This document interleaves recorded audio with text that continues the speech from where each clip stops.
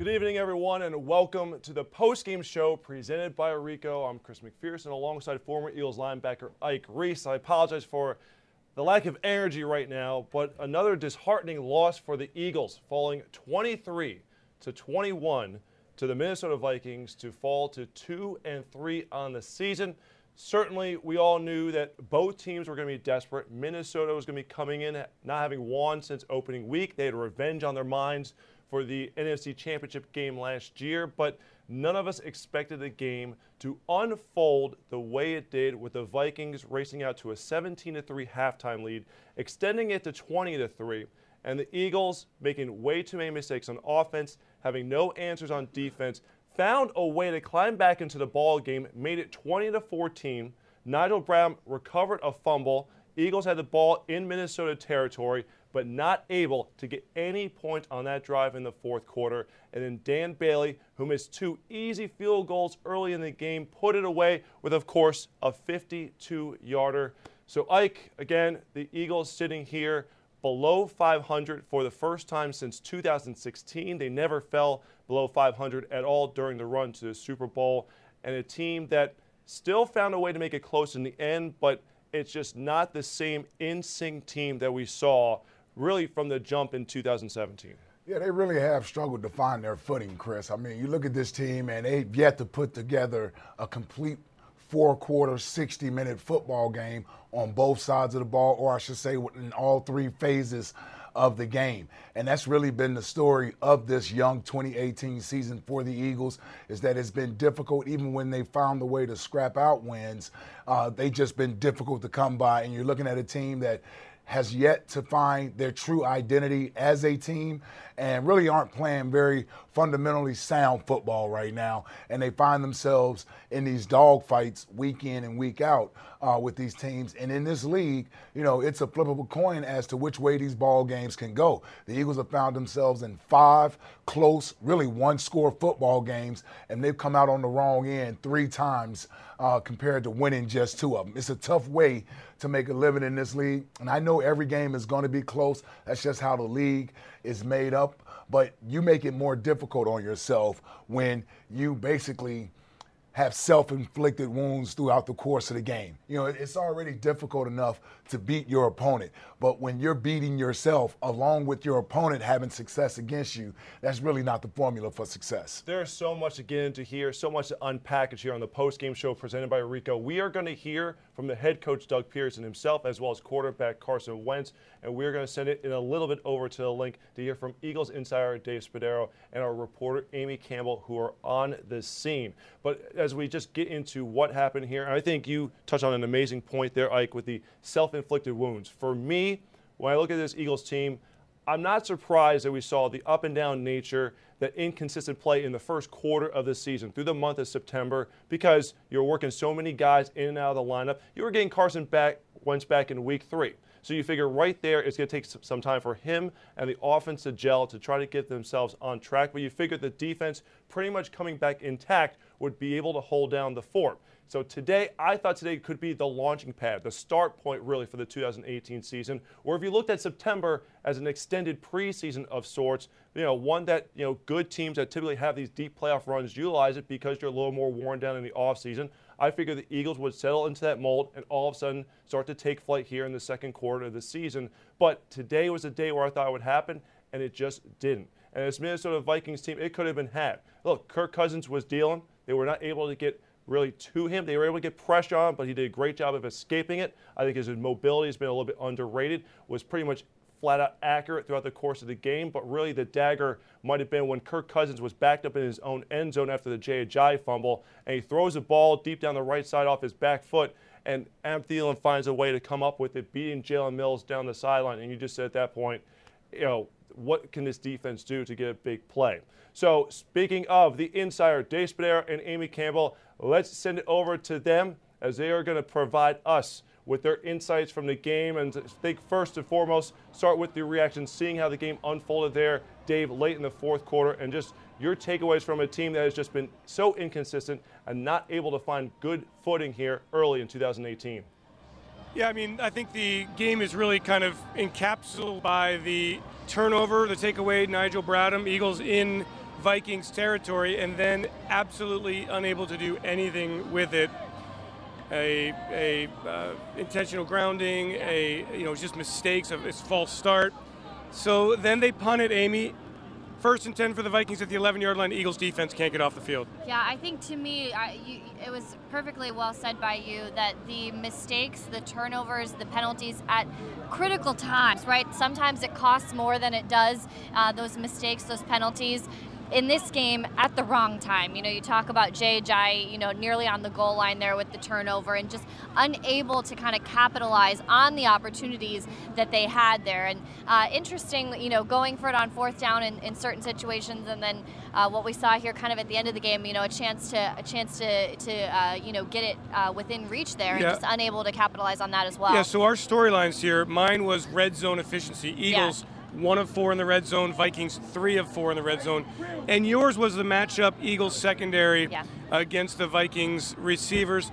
They battled for the most part, but again, not able to keep Adam Thielen down. Yeah. Big plays from Kirk Cousins, who throws the ball to spots, and the receivers go make plays. Well, and I was looking at the sacks on both sides, and of course I was wrong. Kirk Cousins only sacked 1 time. Carson Wentz sacked 3 times, running for his life for a lot of this game. I don't think that's what you want to see. And if it was really any other quarterback, Carson's so dynamic and so mobile, but any other quarterback would have been sacked a lot more in this game with the pressure that the Vikings were able to get up front. And there were some key plays, Amy, that I wrote down. 3rd and 1, Eagles first possession. Usually that's a quarterback sneak. Instead, they pitch it to Josh Adams. Vikings sniffed it out. Wendell Smallwood in the red zone. Drops a pass when he's wide open on the sidelines. An interception that Carson Wentz threw under pressure, returned for a touchdown. Eagles in the red zone again, false start on Jason Peters. Another false start later, the Ajayi fumble, a sack when Carson Wentz in the red zone. So these are things, look, that just can't happen, and it's beyond just being inconsistent. There's a lack of focus, there's a lack of execution, and something's got to give here. The Eagles need a spark of consistency offensively. You can't go through another first half with just 91 yards of offense and expect to come back again and again and again. Yeah, like you said, that first half was ugly. The numbers not great for the Eagles in time of possession and first downs, and like you said, the offensive yards absolutely dominated by the Vikings in that first half. And it seemed like they had some things going in the second half, but like you said, just not enough to get over the hump, especially with those costly mistakes at those times. Yeah, in an era, guys, where the league is seeing points scored at a record rate. Yeah. The Eagles are scoring 21 points a game. Yeah. And this is really a shocking development. The offensive line not playing to the level it did last year. The receivers, the red zone, it all adds up to a 2-3 record here 1 week into October. Hard to believe, 2-3. Wow, not what we were hoping to see here for the Eagles. Short week for the Eagles, so they bounce back and get ready for the Giants on Thursday night. Amy, great job. Yeah. Back to Chris and Ike at the NovaCare Complex. All right, Dave and Amy, thank you very much. Dave Spadaro is going to be in the locker room, and he'll have a complete coverage in his On the Inside column, and you can also download the Eagles Live podcast, subscribe to it wherever you listen to podcasts, as he'll get reaction from the players as well. So a lot to touch on there, Ike. So why don't we get into your 3 big takeaways from this game, and we'll kind of bullet point those and go through those more thoroughly. Well, when I look at this team, it's a lot of the same things that this team has struggled with all year. Let's start with the penalties. The Eagles are one of the most penalized teams in the NFL. That is a mark of not being disciplined.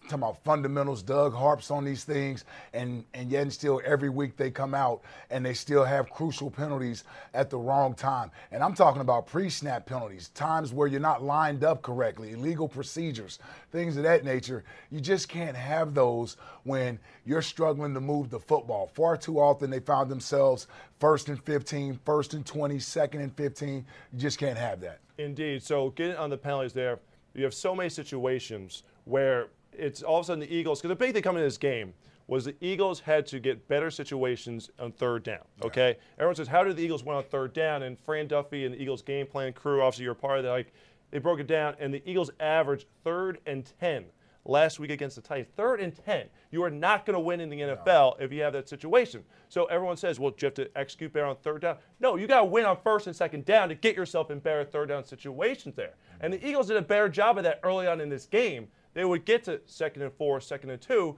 but as you meant, illegal formation penalties. And you say, all right, if that happens once throughout the course of the game, it's one thing. 3 times, I believe, there were illegal formation penalties. It's too often that all of a sudden you went from a 2nd and 2 to a 3rd and 12 situation. Yeah. and you're not going to get the first down, and you're going to give the ball right back to the Vikings in that situation. Yeah. And in the one instance I'm thinking of, maybe you're thinking of the same one, it's 2nd and 2. They get 8 yards on a carry on the first down. Then you get illegal procedure. Then you get false start or Jason Peters. Next thing you know, it's 3rd and 12. Yep. This Vikings defense, I know they haven't been playing well to this point in the season, but the personnel is still the same over there. And when you get in 3rd and 12, it's going to be hard to convert that. I don't care who you're playing against in this league. And that's where the Eagles have found themselves far too often. I thought Dave hit on some other key things. I mean, you're talking about 3rd and 4 in the red zone. Wendell Smallwood, you got the matchup you want. You got the Vikings confused. They don't even cover him out there in the flats. And he just drops the ball, has a first down. Now, you catch that ball, it's 1st and goal from the 5-yard line. So instead of getting 3, their first 3 points of the game, maybe you have 7 there. And another thing Dave touched on, this league is begging for offenses to put points on the board week in and week out around the league. They're making it easy for you to score in this league nowadays. And yet the Eagles offense can't get more than 23 points. They're averaging 21 right now. It's been a struggle all year for this offense to put points on the board. And I just can't figure it out what it is other than when they have opportunities, they usually hurt themselves. 2 for 5 in the red zone. Can't have that. You need more touchdowns. Looked at this team last year as this was the #1 team in red zone efficiency. They scored touchdowns last year when they got down there. This year, far too many field goals. I think it really comes down. It's 3rd down in red zone. Carson Wentz was the best quarterback in the game in both of those situations, situational football.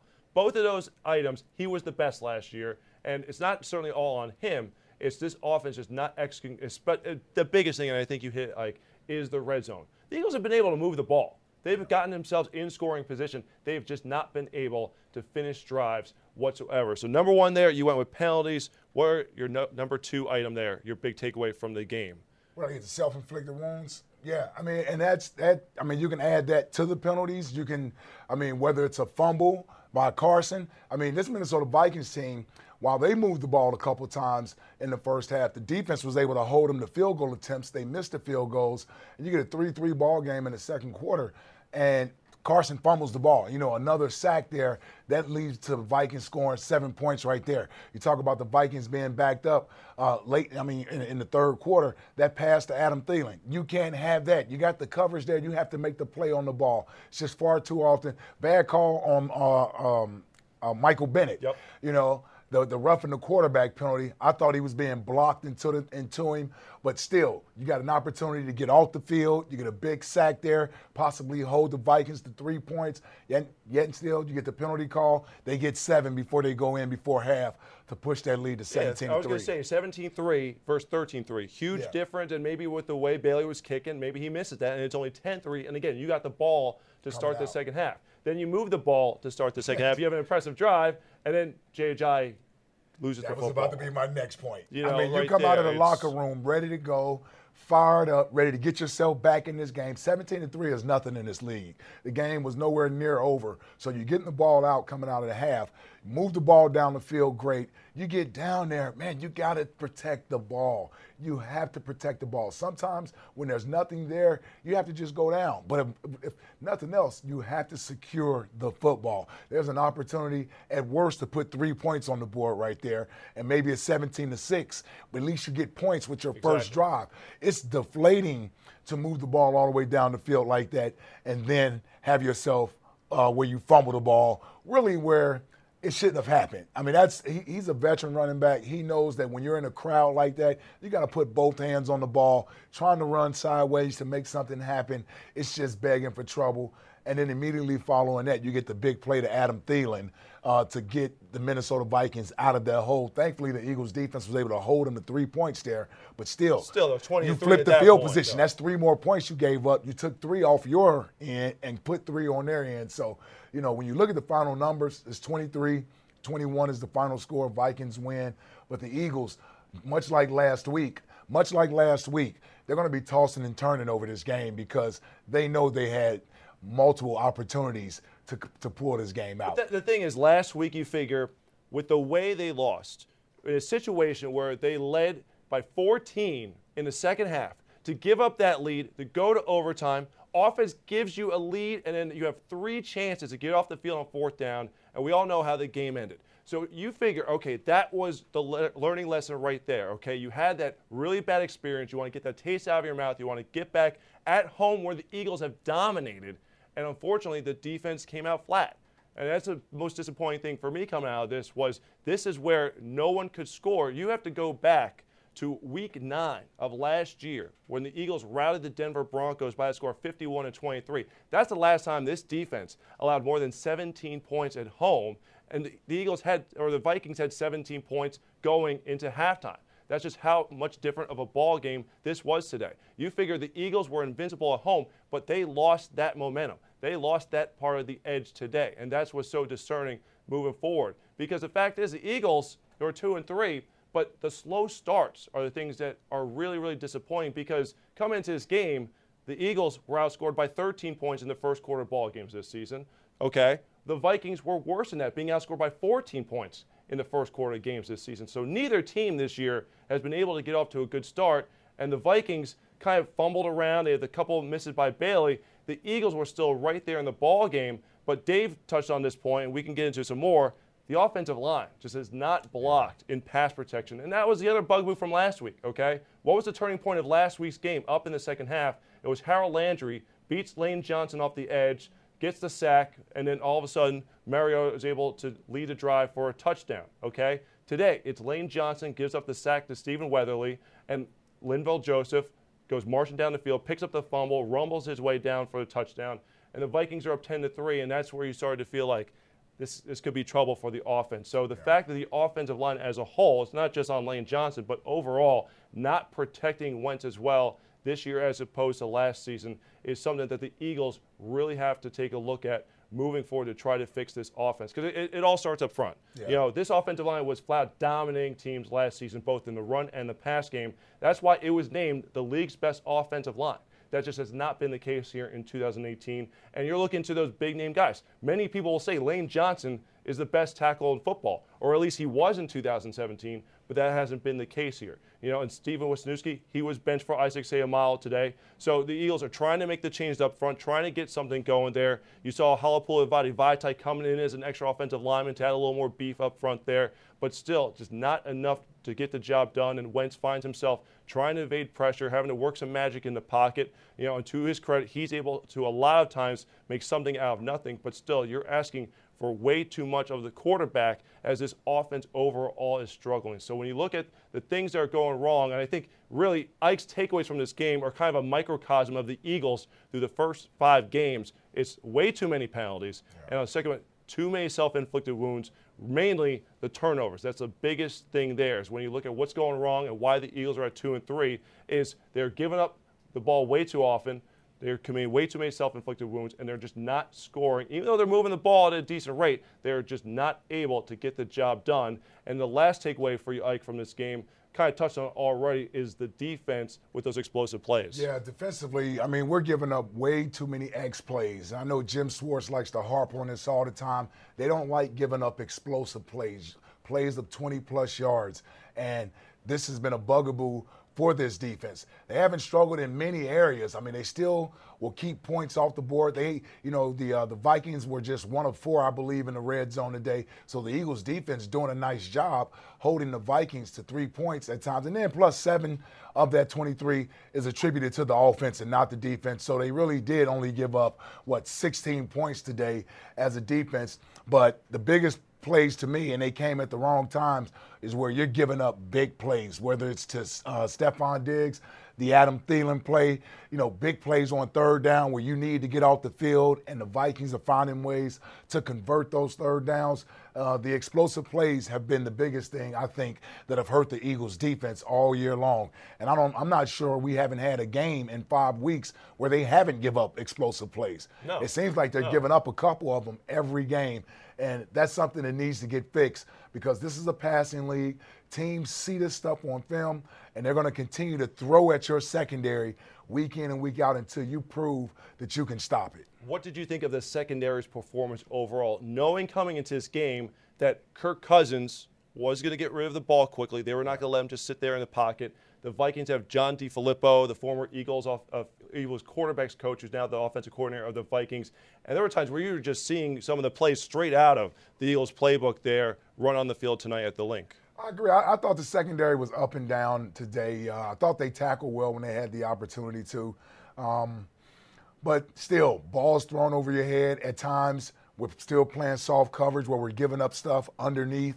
I thought Stephon Diggs had way too many opportunities to run after he caught the ball and was able to do something with it. All right, let's send it over to the Link. Head coach Doug Pearson speaking now to the media. Well, penalties and turnovers, unwanted turnovers, quite honestly. And you can focus, a lot of those are happening in the red zone. And they're self-inflicted, and those are things that we have to correct in a big-time hurry. Last year, when you ran QB sneaks with Carson Wentz, you had it with almost perfect success, I think, and we haven't really seen that this year. Is there apprehension with his recovery, and is there maybe a reason with Kelsey? No apprehension. Obviously, this is a new season, and it was a full one. I usually go for it in that situation if it's under one, and it wasn't. So. 4th and 20 in the fourth quarter. Why did you let the punt there as opposed to the long field goal? Right decision to punt the football with time left, and it was a situation that we've talked about in practice. Try to get them to unique formation, try to get them to jump. We can either take a shot or get the 5 yards, and now we're in a field goal range situation. It wasn't a desperation kick at the time, and guys did the right thing. We ended up punting and down the ball. Range going into the game? 35. 35 yards. Yes, correct. I think we're at the 40. Doug, you don't look too happy. What did you say to the team after the game? I just told them that,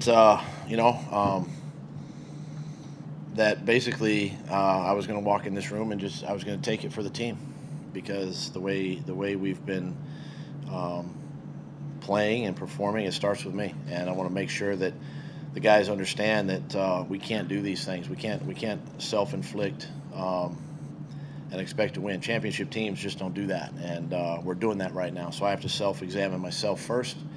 Starts with me, and those guys are busting their tail. So we're gonna get it fixed. It starts with me. Hey, Doug, this week you talked about having a sense of urgency early, but you wanted to see it. Thought you saw it in practice, but wanted to see it in the game. First quarter was not good offensively.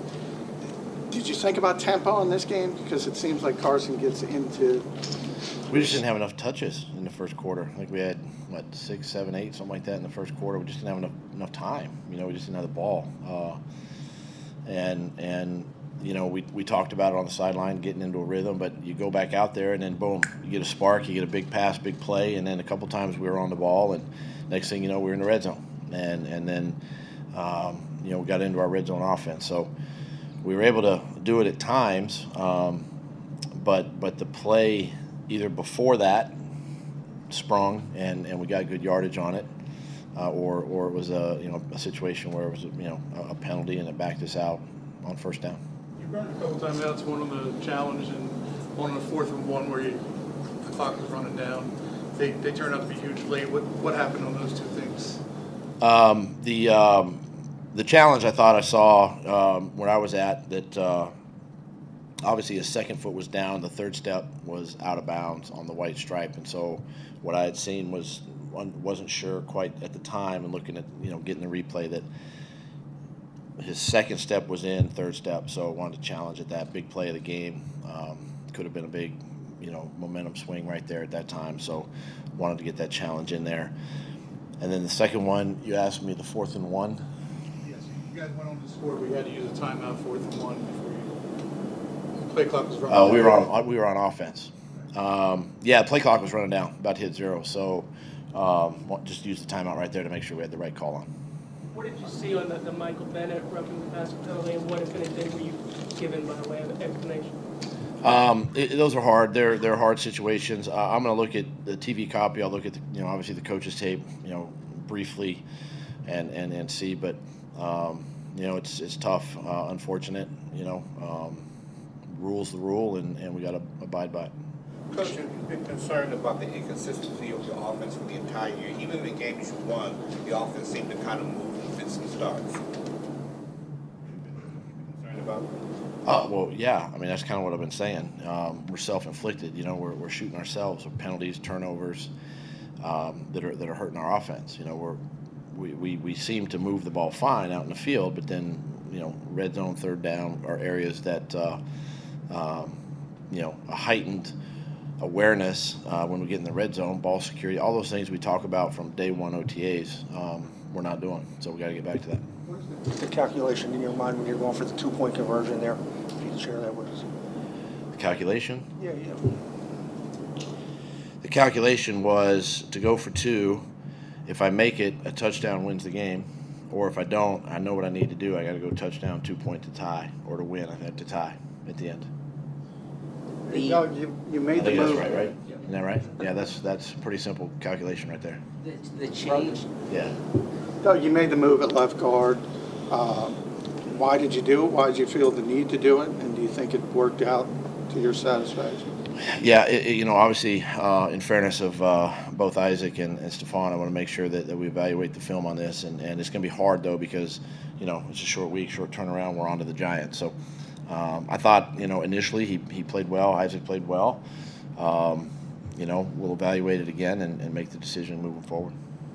You talk about penalties after the fumble, I believe, illegal formation there, procedure penalty, and then a grounding. So 3 straight plays there. Why are those penalties happening in such a veteran team? Well, the illegal formation one is just there's really no excuse for that. I mean, that's just it's a mental error offensively, and we can't do that. The intentional grounding, I understand. I mean, Carson was trying to break out of the pile, and I think Nelson was in front of him, and I'm not sure if the ball quite made it to the line of scrimmage at the time, and so obviously by rule it could be a intentional grounding, and those are just wounds that we can't continue to make, and we'll learn. You know, guys will learn. Guys are sick to their stomach, you know, and they hate this feeling. So we got to get it fixed pretty quick. What was the illegal formation on? I'm not going to get into that, but we just got to make sure we coach it better. A couple more, please. Doug, the mental errors seem to be the glaring thing compared with last year, compared to most teams that are really good. To what do you attribute that? Well, it starts with me. I got to do a better job of installing the plays. I got to make sure the guys are ready to play during practice, and it starts with me. And I'm gonna make sure that they're ready to go this week. Is this week a tough week to? It's hard. I mean, it's hard. You're on a short week, and you got a quick turnaround, and we're back in the building tomorrow, and we're working and getting ready for Thursday night. But one thing that I've learned through my experience in the NFL is getting back on the field right away is kind of a good remedy, for the team, for the coaches, and that's our focus starting tomorrow. 3 sacks and 8 hits. Is Carson going to hit too much, do you think? I mean, obviously you want to eliminate as many as you can, reduce the number of hits. Active quarterback, he's going to move and made some great plays tonight with his legs and found some holes to run and to throw out of. But, we just continue to talk to him and make sure that, he is protecting his body. Did a nice job of getting down a couple times too. And, he's so aggressive and that's what I love about him. He's aggressive. He can spin out. He's strong. He does some great things back there in the pocket and then he can do some great things extending plays. So there's a fine line, obviously, but I want to make sure that we're right up against that line. All right, thanks, guys. All right, it was head coach Doug Pearson addressing the media, basically saying his message to the teammates was, look, to the players was, I'm going to go out there and take it for the team here. He's putting the blame all on himself, and I mean that's what the head coach is supposed to do in a situation like this. Before we get into some more of the game analysis, I want to give a shout out to the fans out there because it was noted on the broadcast. I'm here in the studio in our offices here at the NovaCare Complex throughout the course of the game. So, we see an in-stadium feed. We get to see the, we hear the Merrill Mike broadcast. We see the Fox telecast. And the fans could have easily packed it in when it was 20-3. Yeah. But they brought the heat there in the fourth quarter and gave, Kirk Cousins as much of a headache as possible and tried to rally this team. So a little love to Eagles fans because I know how difficult it is right now with the feeling that the team is 2-3. Now, one of the topics Coach Pearson was addressed there was the fact that the Eagles have a short week Thursday night game, it's first division game of the year, going to New York Giants, a team, they're licking their own wounds because they lost on a 62-yard field goal, to the Carolina Panthers today in walk-off fashion, almost very similar to the way that they lost to the Eagles and Jake Elliott in Week 3 here last season. So, Ike, your thoughts with the fact that coming off a second straight loss, a bitter defeat, that you only have a couple of days to get things ramped up before you're back on the field on the road on Thursday night? I think it's a good thing for the Eagles. I mean, listen, this is the second straight difficult loss that this team has had to endure. Listen, a short week. They're not going to have much time to, harp on this game.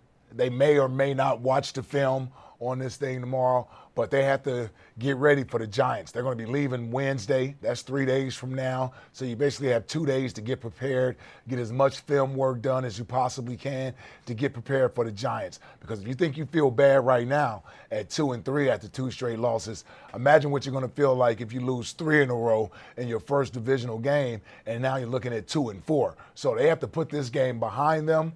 You get 24 hours, if that, to really let this thing linger. But the Giants are up next, and the Giants are licking their wounds. They had a tough loss today where they fought to get back in that game against the Carolina Panthers and really should have won the ball game. I thought Carolina really blew that game late. But, is it Graham Gano, I believe it is? 63-yard game-winning field goal. I mean, unbelievable for the Carolina Panthers to pull that game out. But I thought the Giants played well enough and fought to get back in this game that they should have walked out of Carolina with the victory. And it'll be interesting to see how they respond after that loss. You're going to get 2 teams facing each other Thursday night where there's some bad blood, because we know how this NFC East is. And when you talk about the Eagles and the Giants, there's no love lost between these 2 teams. I tell you what, whichever team loses the game Thursday night, you may be thinking about 2019. I don't want to go down that road. But for the Giants, but that's the type of game it is. Yeah, that's what the Giants are going to be thinking going into it. They're like, wait a second, the Super Bowl champs are coming to our house. They're licking their wounds after losing 2 straight games. They're 2-3. We're 1-4. Giants might realize this ain't going to be it for us here. We're first year of Coach Shermer. We're trying to get things, back going in the right direction. But we can spoil the Super Bowl champs defending season. We can do that. Sort of like how the Eagles did to the Giants coming off the Super Bowl win in the 2007 season, where Giants win the Super Bowl. 2008, the Giants were the 1 seed going into the playoffs. Eagles go up to the Meadowlands in the divisional round and upset Eli Manning and the Giants and then advance to the NFC Championship game before losing to the Arizona Cardinals. So it's going to be a fun one on Thursday night. Hopefully the Eagles will get their mindset in the right frame for that showdown. So Coach Peters will really touch on everything that we've said early on in the show, all the big takeaways, the penalties, the turnovers, the self-inflicted wounds, and the red zone performance. Something, again, that was a strength for the Eagles last year is just not the case here in 2018. So the voice of the fans, none other than Merrill Reese. It was outstanding in the broadcast booth once again, teaming up with another Hall of Famer in Mike Quick. We bring you the highlights of the game through the voices of Merrill and Mike in our feature, Merrill Cam. Dan Bailey kicks it and hits the upright, and it's no good. It hit the left upright. He had a chip shot. Well, that's even better. They go with the fullback again. Eye under. Now the fullback, C.J. Ham, goes in motion to the near side of the field. Under center is Cousins, who takes his drop. He steps up. He's hit and he's sacked. They've got him. Brandon Graham, his first sack of the season. Wentz in the gun. He's got Ajayi to his right. 3 receivers. Motion. Alshon Jeffrey. This time, back goes Wentz. He's looking. He is going deep. And it is caught! It is caught! What a great catch downfield by Shelton Gibson. He took it away from the defender. And I love the way he fought for that ball. They go max protection here. They bring in an extra guy, and it's basically a 2-man route. Carson's looking for the big one down the field, and it's not the perfect thing, but what is perfect is the way Sheldon Gibson goes up and fights for the football. That's a big, big play. 48 yards. Here's a 30-yard field goal attempt by Jake Elliott to tie the game. Ball is spotted, kick is up, And the kick is good, and it's 3-3. This is going to be a 45-yard attempt for Dan Bailey. Ball is spotted, the kick is away, and the kick is no good. He's 1 for 3.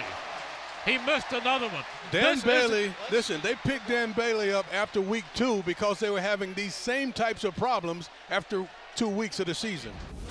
So it will be 4th down and 5, and the field goal unit comes on.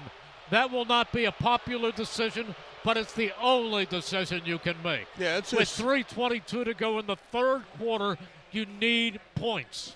If you get it up to where you've got a yard to go, 2 yards to go for the first down, it's completely different, but you have to try and get the points in this situation. Eagles need points. They've shown that they can move the football. Here it is. A 27-yard field goal attempt, spotted, kicked up good, and finally that 3 disappears and turns into a 6. Thanks as always to Sports Radio 94 WIP for allowing us to provide our bird's eye view through Merrillcam to get a glimpse of how they are experiencing the action on the field. So let's get into our turning points of the game here as we wait for quarterback Carson Wentz. And I'm going to start things off here, because as a former defensive player, I want your take on this as well. For me, it was the end of the first half. Eagles already down 10-3. Vikings are driving. And all of a sudden, Kirk Cousins dropped back, okay, getting close to the goal line.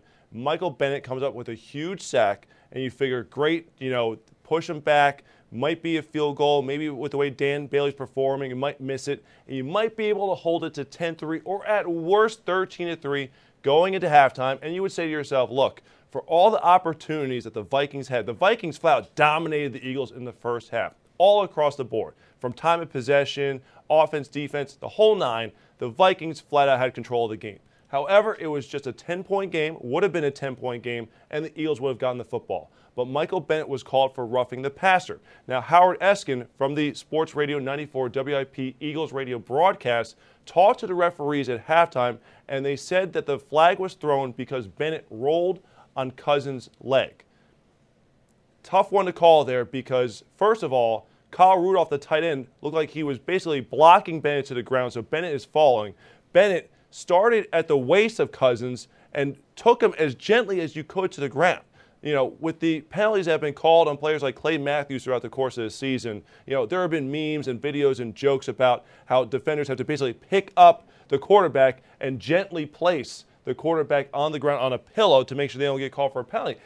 Bennett did as close as you could to in that situation and still got the flag. Was it low? It was largely because Bennett, again, was being pushed into him, but Bennett still started at the waist before going down to pull him to the ground. So all of a sudden, first down, fresh set of downs, the crowd was irate. You could tell the defense was frustrated, and Cousins tosses a dime to Adam Thielen in the back corner of the end zone, and it's 17-3 going into halftime. So that was my turning point, because at that point you just felt like nothing was going right for the Eagles. You said at the beginning of the show that the Eagles were already beating themselves. They didn't need the referees to help out any further. But just as from your perspective as a former defensive player, what is a guy supposed to do in that situation when you're trying as hard as you can? And you understand that the league is built on offense. And we were talking about earlier, the league wants points, okay? They're going to protect the quarterback at all costs.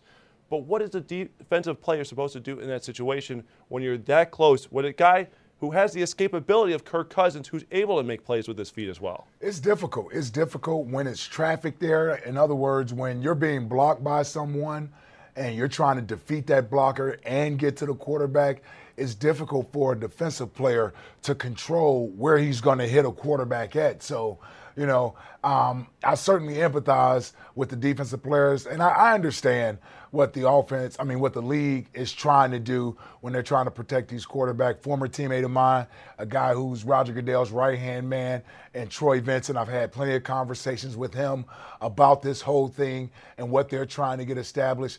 They want to protect quarterbacks. That's what they want to do.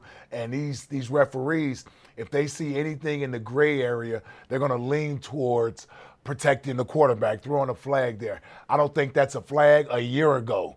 A year ago, that's not a flag, but for whatever reason this year, they're trying to overemphasize some of these calls in an effort to protect the quarterback. The thing that's frustrating for fans and for defensive players primarily is that there's no consistency. Yes. It's such a judgment call, and it's so subjective to who's making the call. You just don't know sometimes whether or not it's a good hit. We saw Carson Wentz when he was sacked last week and fumbled. He was hit right in the helmet, as he was being sacked, and you would think, okay, that's a blow to the head. Why isn't that being called in favor of Carson Wentz to protect him? They let that go, and then you get a ticky-tack play like this with Michael Bennett on the back of the legs of Kirk Cousins. It's frustrating for defensive players, but I also understand that I have a quarterback, a franchise quarterback, that we don't want to miss any time either. So it's kind of like a double-edged sword, right? We know when our defense are hitting guys, we want them to be given the benefit of the doubt, but at the same time, I want Carson Wentz protected. But it doesn't seem like we're getting the calls that some of these other quarterbacks are getting. Speaking of Carson Wentz, let's send it over to the link where number 11 is standing by. Carson, was another slow start for the offense today. Can you pinpoint why that was? I can't. Unfortunately, slow start, something that we preach all the time. We talk about it every week that we want to start fast, and credit to the Vikings coming out and making some stops. We just slow start. How do you prevent this? How do you get out of the way that sack fumble, or can you feel that pressure coming? It's just happening. I mean, my eyes were the other way. If I was looking the other side of the field, I probably would have avoided it and been just fine. But that's football. You guys are down 6, get a fumble recovery, and then 3 straight penalties to knock you back. Why does that happen to a veteran team? Yeah, it's unfortunate. Those are things that, we got to take a real hard look in the mirror. Little mistakes like that, kind of the same thing I really echoed last week after the game. These little mistakes that sometimes can go overlooked are just killing us. And we're playing like we're a young rookie team, and we're not. And so we got to really be hard on ourselves and learn from these mistakes and turn it around fast. How frustrating was that drive specifically to get the ball with great field position and not capitalize? Yeah, very frustrating. We went down, scored, had the momentum, got the ball back in a great position, and then we just go backwards, and it's extremely frustrating. Are you feeling more pressure in certain circumstances? Do you feel it when blitzes versus 4-man rushes? Is there anything that you feel like you're getting more pressure? I don't think so. It's just been kind of the nature of the game. Unfortunate sacks and little things here and there that, again, we got to keep cleaning up. The same thing goes for the last couple weeks. It's not one guy's fault. It's not just the line. It's not just the backs. It's a lot of me. It's everything. And we got to clean it up though. Carson, what was Malcolm's message when you kind of addressed the team? I think the beautiful thing for us right now is it's a fast turnaround. We get the bad taste out of our mouth fast and, go on the road to New York. Thursday night will be here before we know it. So it's really come in tomorrow ready to work and get ready for New York. So, like I said, just put this one behind us, learn from it. But, we don't have to dwell on it too long. Carson, the NFL is enforcing a lot of rules to protect quarterbacks. I'm interested in what your point of view is looking at the one against Michael Bennett and what do you make of the rules and how they're enforced? Yeah, honestly, I didn't see that one. I know the refs are in a tough spot with some of the new rules, and it's unfortunate when it happens against you. But I didn't actually see the play, so I don't have a real comment on it. How do you feel just in terms of the flow of the game, getting, this is your 3rd game back now, where do you kind of feel like you're at? Yeah, personally I feel fine. Obviously we're kind of have some ebbs and flows as an offense, slow start. It seemed like we got some momentum, then we hurt ourselves again. And, it seems like I kind of feel like that's where we were 2 years ago. Like we were that young team making these mistakes, kind of having those ebbs and flows. Last year, you didn't see a lot of that. The veteran team that we have, a lot of the guys, I'm confident that we'll fix it. I'm confident that we'll turn it around, but it's frustrating right now. During practice this week before it started, you even emphasized kind of eliminating the self-inflicted wounds. What's the next step? It seems like everyone's harping on it, but you can't kind of get that message through. Yeah, I mean, it's frustrating. Again, if we don't get that fixed, we're going to lose a lot of games. But at the end of the day, I know the guys in that locker room. I know guys are going to play with a sense of urgency. They're going to come tomorrow ready to work, and that's something that I haven't really feared. You know, even my rookie year when we were technically out of the playoffs, there's no quit in these guys. You know, we're not just going to lay down 2 and 3. Like, we're not just going to stop. We're going to get it fixed, and we're going to be all right. I apologize, you made an adjustment. I was in the locker room, but the defense the Vikings had, especially when you get that turnover and you're in their territory and they couldn't get any score on that. How difficult, but they kind of get you guys out of that. Yeah, I mean, we kind of talked about it a little bit, but I mean, we hurt ourselves.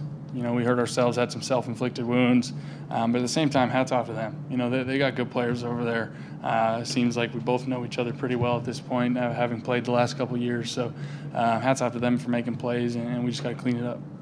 Pass the Wendell that went through his hand. Was that just you saw that no one was covering him, or was that where it was designed to go? Yeah, that was just we both saw, made eye contact, and Harrison was just running over there quick, and yeah, it just happened. It's 5 straight games now where you haven't scored more than 23 points. Is this offense doing enough for you guys to be a contender this year? Yeah, I mean, I think we're going to be. You know, I'm not hanging my head and dwelling on it. You know, we know what we're capable of. We know we have the potential. We know we have the right guys. And one thing that we seem to always do, Coach does a great job of putting guys in the right spots. Again, it's really the same thing. We just got to stop killing ourselves. And I know we'll get this thing right back on track. Does the offense miss the input of Frank Reich and John DeFilippo? I mean, obviously we miss those guys. You know, they were great. But, I mean, Coach Groh, Press Taylor, you know, I think we talked about it a little bit this week in the press conference, but I mean, it's been an extremely smooth process with those guys. I love working with those guys every day, and I don't think that's any issue in our slow start here. You converted every quarterback sneak last season. On 3rd and 1 in the first half, was there any conversation, and is your health one of the reasons why they didn't go to there? Yeah, I'm really not sure. You know, other than we saw that play on film, thought it would be a good one, thought we could not just get, you know, a couple feet, but thought we could get a big play out of it, and their defensive end made a great play. And Carson, you got a deep ball to Shelton. What does he add to the offense, just the ability to stretch things? Yeah, I mean, you said it. He's got the ability to take the top off the defense, and you know, we see him in practice kind of every week, just keep getting better and keep building his confidence, and you know, we put him in there in position to make plays and do what he's good at, and he made a great play tonight. Have you guys missed that dimension this season? Obviously, we haven't hit, you know, many deep balls and everything, and it's hard to say. Obviously, we'd love to get those, and we had a handful of those last year. But at the same time, a lot of it is what the defense is doing to us. You know, there's not a ton of opportunities. A lot of teams are playing soft zone against us, making us earn it. So we just got to pick and choose wisely. And, you know, I mean, it was good to see Shelton make that one tonight. And, yeah, hopefully there'll be more of that in the future. What's your actual level of concern at this point? I mean, it's not early in the year anymore. Right. I mean, frustrated, yes. Concerned, no. I mean, I think we have, again, kind of just echoing what I said. I mean, we have veteran guys on this team, guys that have been through it all, that know how to win, and I think we're going to get this thing going the right way.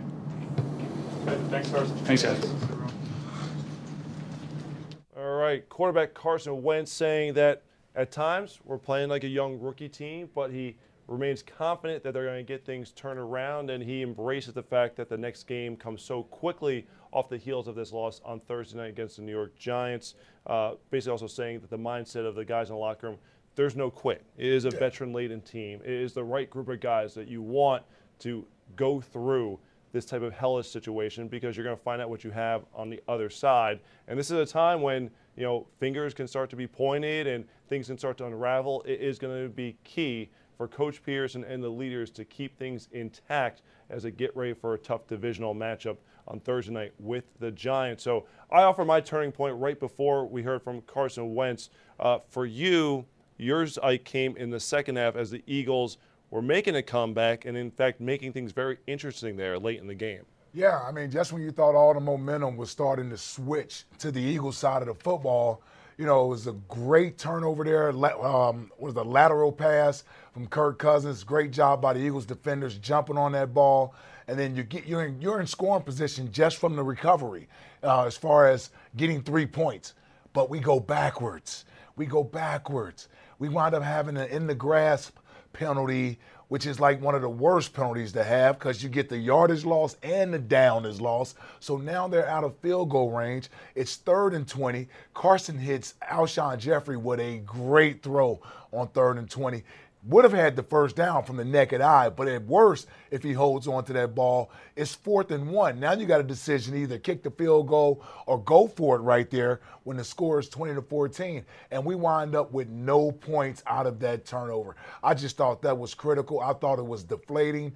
That was the opportunity for the Eagles to really seize on the momentum that they had gained and really have the Minnesota Vikings start to question themselves. See, when you're a team that's lost all sorts of ways like the Vikings have through this early portion of the season, that was a situation right there where if you get points out of the drive, at a minimum 3, now the Vikings are saying to themselves, oh, here we go, because that's what bad teams do when they see a game slipping away, and that game was slipping away from the Vikings late. The Eagles got the ball. They got a great opportunity there, but they didn't capitalize on it. Getting no points there, I thought was a killer. I mean, I just thought it was a killer because then the Vikings get the ball back and they go down and kick a field goal. Exactly. They go down and kick a field goal there, and now it's a 9-point lead. It's a 2-score game.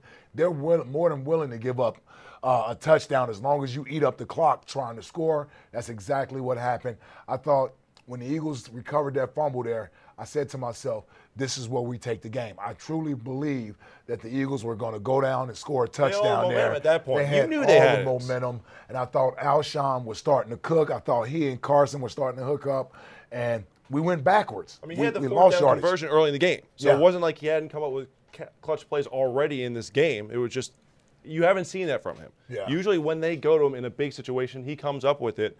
For whatever reason, just wasn't able to do it. And you got to get a Vikings defender there a lot Harrison of credit. Smith. It's a good hit by Harrison Smith. It's one of those plays where, as a receiver, he caught the ball, but before he could land and really secure the ball, it was an impact right there, jarred the ball loose. Yeah. You can tell he kind of caught Alshon by surprise with the hit, but that's a big guy. You got to be able to protect the football and yourself, knowing that if you're going in the middle of the field versus a zone, somebody's going to be there to hit you. All right, so one of our favorite parts of this postgame show is we get a one-on-one exclusive with the head coach, Doug Peterson. And Mike Quick, goes from the radio broadcast booth to down outside the locker room. He always has some fascinating questions for Coach Peterson. I think Coach Peterson provides some excellent insight that he might not give to the reporters. So here's this one-on-one interview, Eagles Hall of Fame wide receiver Mike Quick and head coach Doug Peterson. Coach, now, looking at the offense, you only scored 7 points in the first quarter in 5 games. How do you really get to fixing that portion of the offense? That is something that's, something that we're very aware of.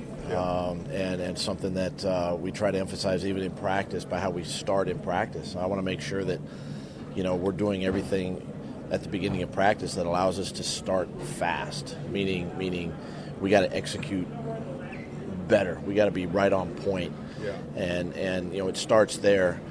And quite frankly, we're doing things well to get down there.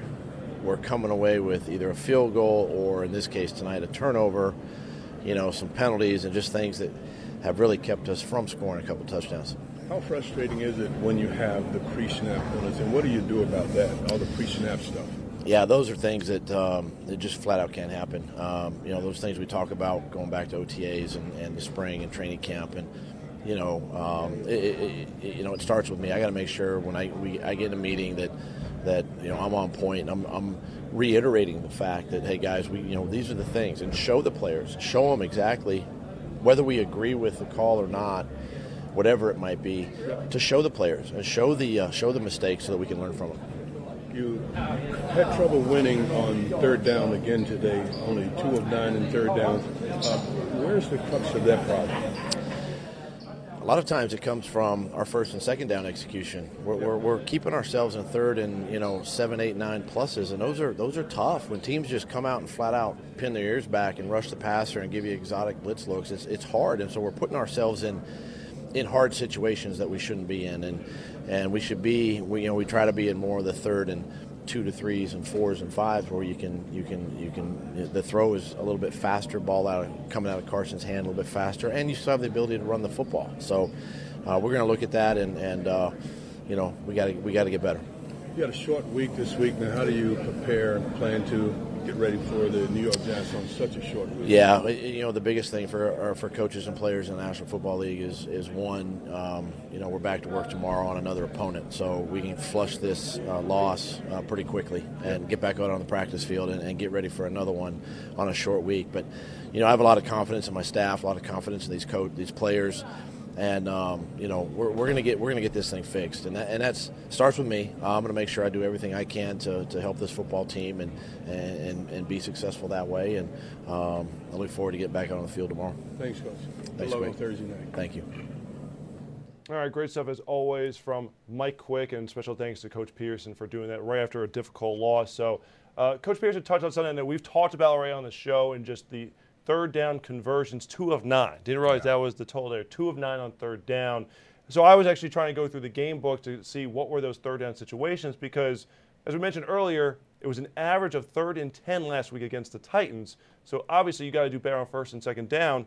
The disappointing thing is a couple of these 3rd down situations in the first half, 3rd and 1, you're not converting. That's where they go for the toss play to Wendell Smallwood. That doesn't succeed. And then a 3rd and 3, which they don't convert. So they were doing a better job of getting themselves into those 3rd and manageable opportunities, but they're just not converting. And then in the second half, when you basically have no option but to convert at that point because you're behind so far by so much in the ball game, that you're getting into 3rd and 12, 3rd and 20 situations, and the odds are you're just not going to make those on a consistent basis, especially when the defense can just back up and say, we can allow you to get the yards as long as you don't get in the end zone. That's perfectly fine with us. So we have more analysis coming up here on the post-game show presented by Rico. We're going to have our Rico review with Fran Duffy and Greg Cosell on the other side. However, if you are following us on Facebook or Twitter, you need to come on over to PhiladelphiaEagles.com or the app to watch the rest of the show. Much more here as we dissect the Eagles' latest loss to the hands of the Minnesota Vikings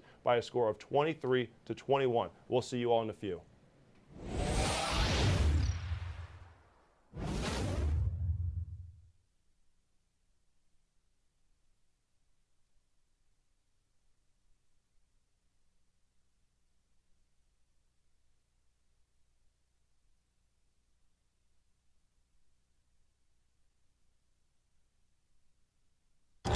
Well, I'm trying to get home, but it feels like another lie.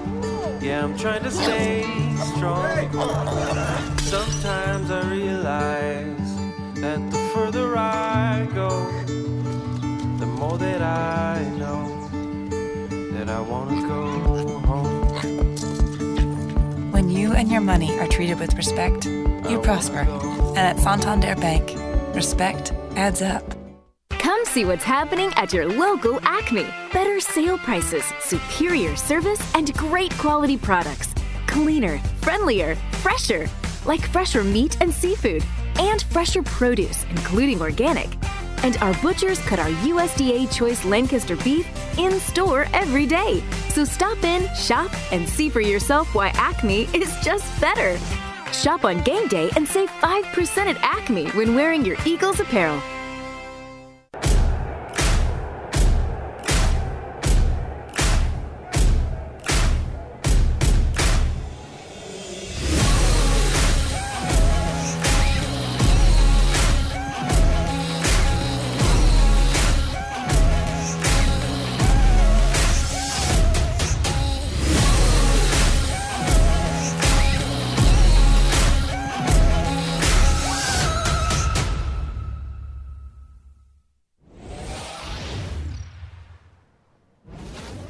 At Santander Bank, we want you to prosper. That's why we treat you and your money with respect. Learn more about how respect adds up at Santander by visiting santanderbank.com.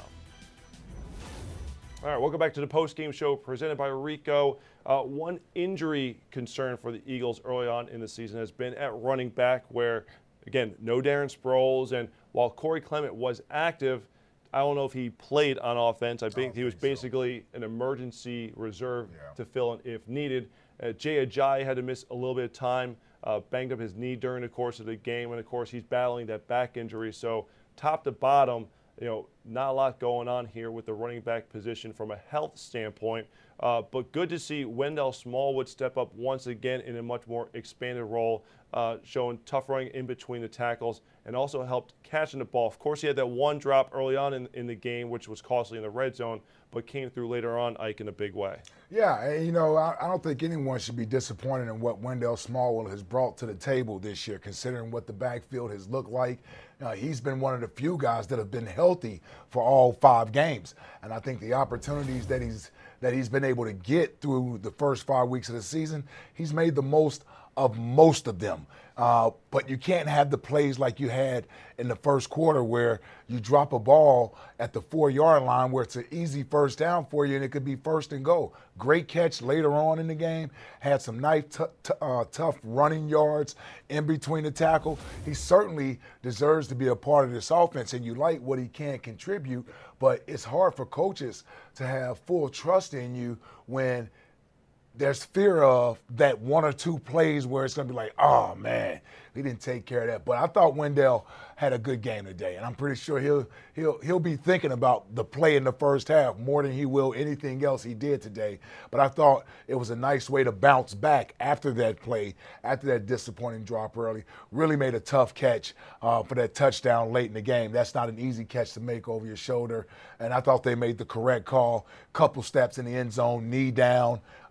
If it had been last year, that would not have been a touchdown. Yes. That would not have been a touchdown last year, but I thought it was the correct call. All right, speaking of that touchdown, how did that play come to life? Let's send it over to Fran Duffy and Greg Cosell, who break it down in our Rico review. All right, Greg, let's look at the play that really got the Eagles back in this football game late. They're down 20-6. They're in the red zone. They haven't had much success in that area of the field really at all this season. They get a touchdown catch to Wendell Smallwood. Really draw this play up for us here. It's a really well-designed play. You see this formation all throughout the NFL in the red zone where you have trips to the field, 3 receivers to the field, and then on the boundary side you have an X receiver, the single receiver to the boundary. Here it's Alshon Jeffrey, and you have the back, Wendell Smallwood, offset to the same side, to the boundary. So you have 2 receivers in the boundary. Now what this normally means is that the defense, the corner, has to match up to the wide receiver. Whether it's a man concept or a zone concept, that corner must match up to the wide receiver, and that's exactly what happens here. Now, because of that, again, there's only one player who can now play Wendell Smallwood, and that's a linebacker inside. And here it's Eric Kendricks. So what you're essentially setting up with the wheel route by Wendell Smallwood is you're essentially setting up a one-on-one matchup with your back on the linebacker. And that's exactly what happens here because Jeffrey runs his route and removes the corner. So let's play this, and you'll see exactly how this works. You see Jeffrey run vertically, you see the wheel route, you get the matchup you want, the one-on-one, and you get the touchdown. A well-designed, well-executed play. Yeah, certainly. You saw a nice job there from Carson Wentz as well, making sure that safety stayed in the middle of the field. Great throw, great catch, good execution there from the Eagles in the red zone. Just not enough of that here today. McDonald's, proud partner of the Philadelphia Eagles. Great stuff as always from Fran and Greg, and you can check out the entire Rico review tomorrow morning here on PhiladelphiaEagles.com. And make sure to read Fran's Eagle Eye in the Sky column, which will break down exactly what went wrong for the Eagles in today's loss to the Minnesota Vikings. And it'd be great to see if they can conjure up some more plays like that, Ike, in the red zone to try to get that on track. I know that Coach Peterson and Carson Wentz were asked about the influence of John DeFilippo, who obviously left in the offseason to join the Vikings coaching staff. But to me, the coach, you have the right coaches here, okay? And this is still Doug Peterson's offense at the end of the day. But it is shocking to see how much of a drop-off there's been in the red zone performance from last year to now here, or at least the early portion of 2018. And it hasn't been the sole reason for the drop-off, but it's certainly been part of the reason for the drop-off. I go back to the self-inflicted penalties. I mean, you're having mishaps down there in the red zone where you're pushing yourself away from the red zone as opposed to getting closer to the goal line and getting in the end zone. And I just thought today they had too many of those chances. I mean, whether it's a drop pass by Wendell or whether it's an illegal formation, a holding call, whatever it may be, they found themselves really moving away from the goal line as opposed to moving closer.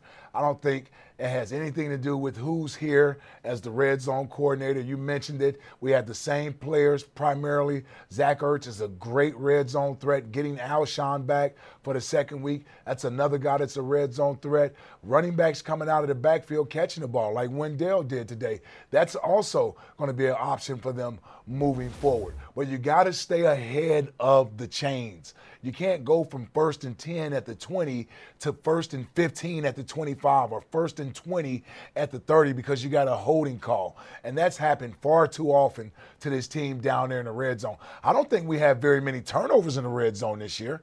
You know, I don't think they're turning the ball over down there, but it's either drop balls or penalties, things of that nature that have hurt them, their opportunities to put touchdowns on the board instead of field goals. Well, the turnovers have become because of pressure in the pocket and Carson Wentz loses the ball. That's the reason. That's the only turnovers you've really had, with Carson Wentz coming back and reassuming the reins at the quarterback position. They've all been the same turnover. Exactly. It's a sack fumble. That's pretty much what it's been right there. So when you look at the box score there, it's just amazing that if we had the halftime box score and the final game box score, Minnesota just dominated across the board from time of possession to total yards. Eagles could not get anything going on offense in the first half.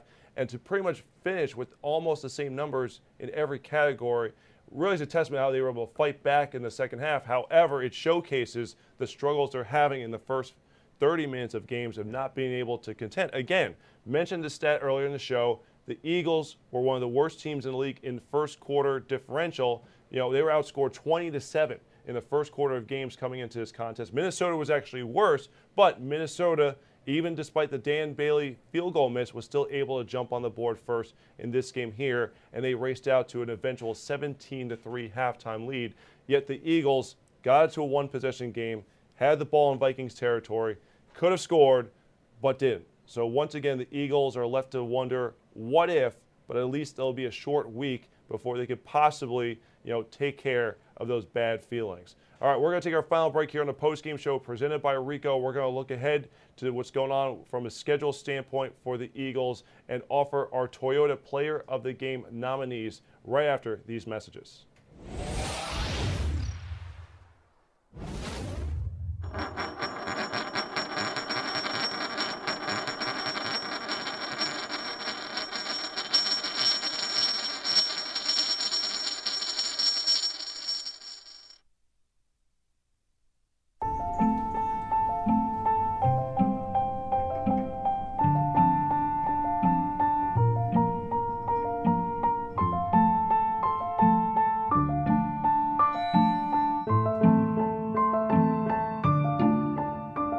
No matter when you retire, your income doesn't have to. See how Lincoln can help ensure you still have income every month of your retirement, guaranteed, at lincolnfinancial.com. Well, I'm trying to get home, but it feels like another lie. Yeah, I'm trying to stay strong. Sometimes I realize that the further I go, the more that I know that I want to go home. When you and your money are treated with respect, you prosper. And at Santander Bank, respect adds up.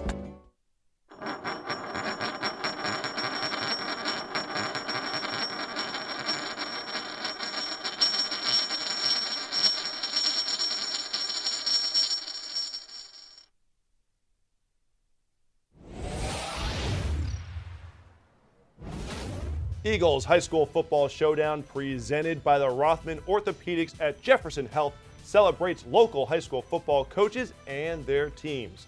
Visit PhiladelphiaEagles.com/showdown to check out this year's coaches and learn more about the program.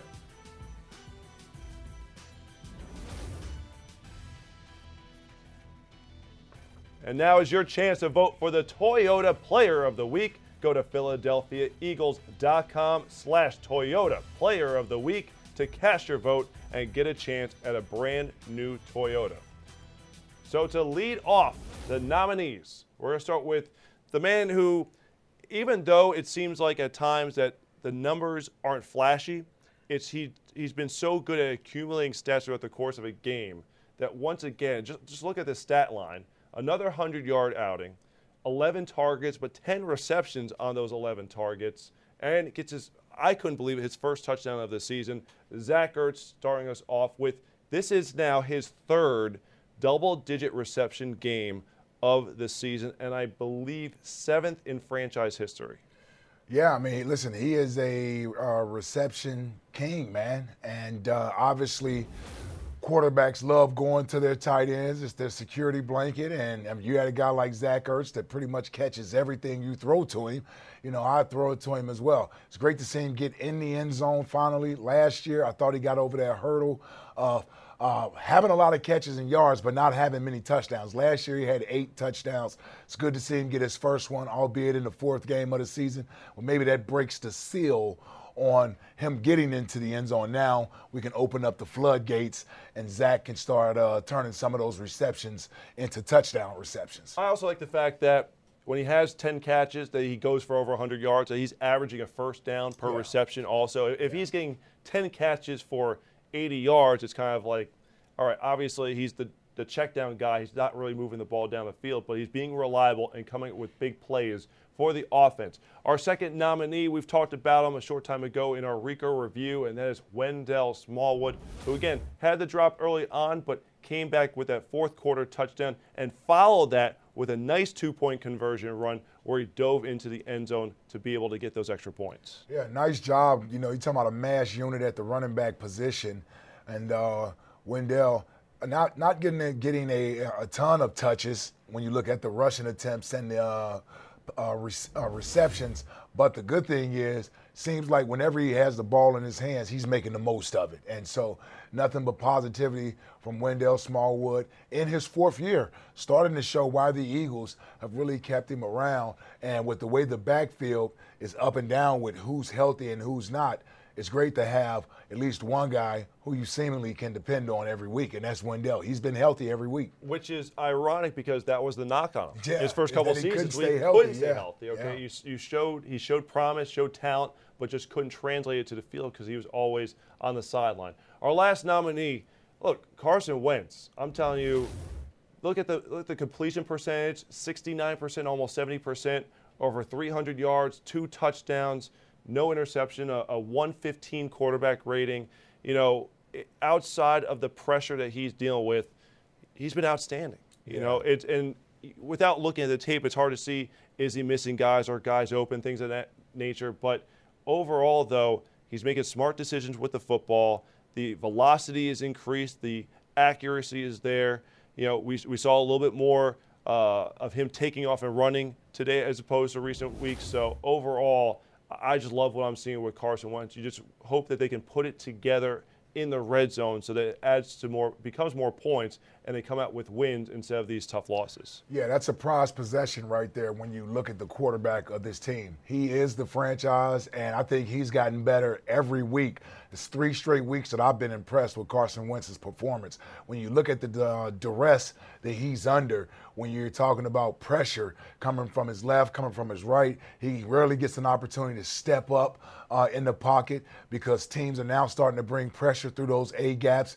Every once in a while, he'll hold on to the ball, but you got to take the good with the bad as far as that goes with Carson Wentz because he's always looking to make a play down the field. And I think as the season goes along, he's going to get more and more comfortable with the speed of the game. I still don't think he's necessarily had his A game yet. He's given us a bunch of B+, A- performances, but we know that he has one of those 300-yard, 4-touchdown, 5-touchdown games in his arm. The thing is that guys have to get open. You got to catch the ball when he throws it to you because he's doing everything that he can to keep you in the game. I thought today was going to be the day. Yeah. I actually so did I.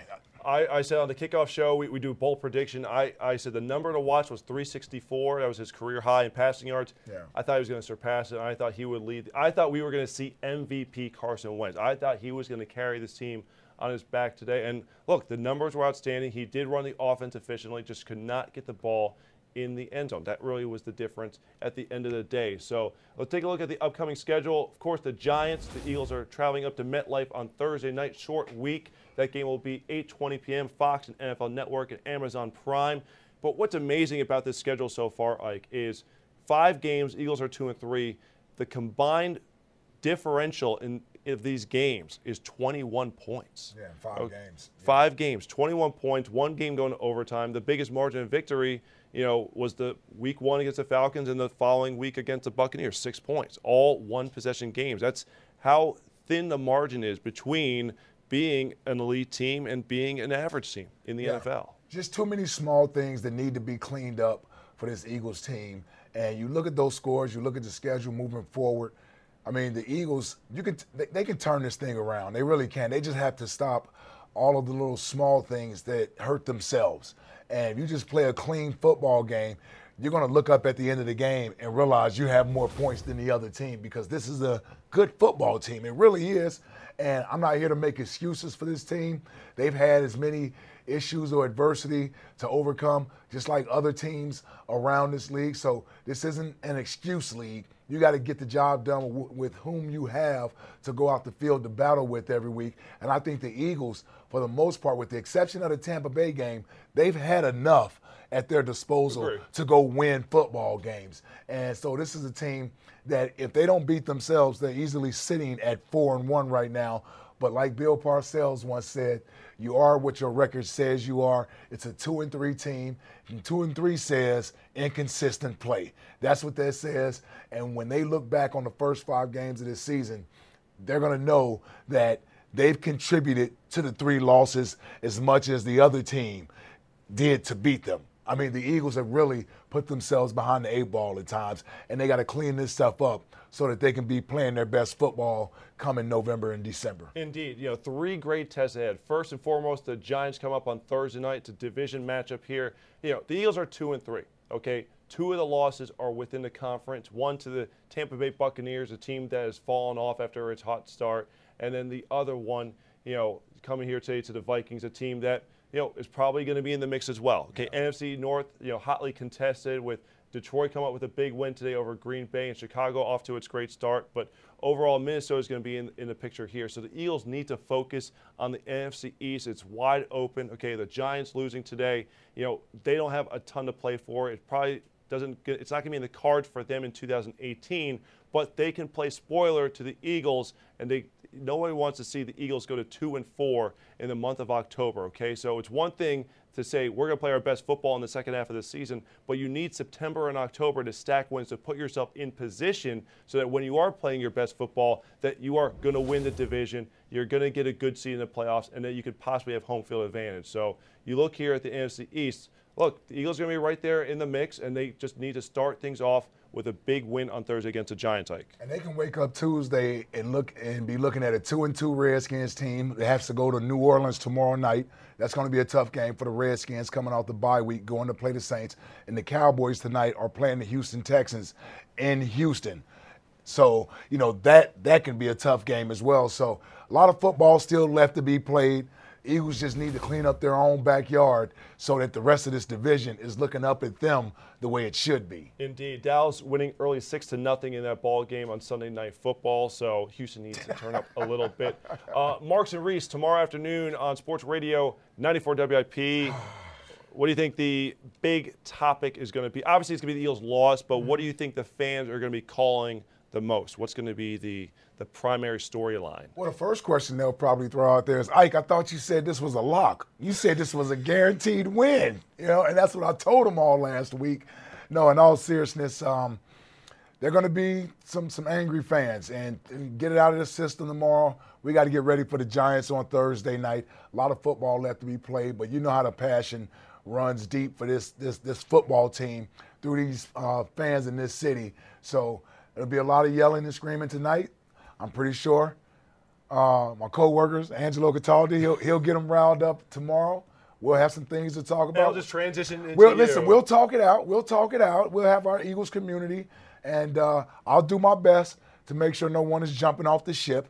We got a lot of football still left to be played, and this team has championship DNA. A lot of football left to be played, man. A lot of football left to be played. They just need to clean some stuff up and get back to playing Eagles football. So some therapy on Sports Radio 94 WIP, and then before the game, you get a little bit of the X's and O's and how the Eagles can beat the Giants on Eagles game plan. So make sure to check that out later on in the week. So that's going to do it for us here on the post-game show presented by Rico. For Ike Reese and everyone here at the Philadelphia Eagles, I'm Chris McPherson signing off. The Eagles fall 23-21 to the Vikings. We'll be back tomorrow as head coach Doug Peterson addresses the media at noon. Until then, have a great Eagles night, everyone.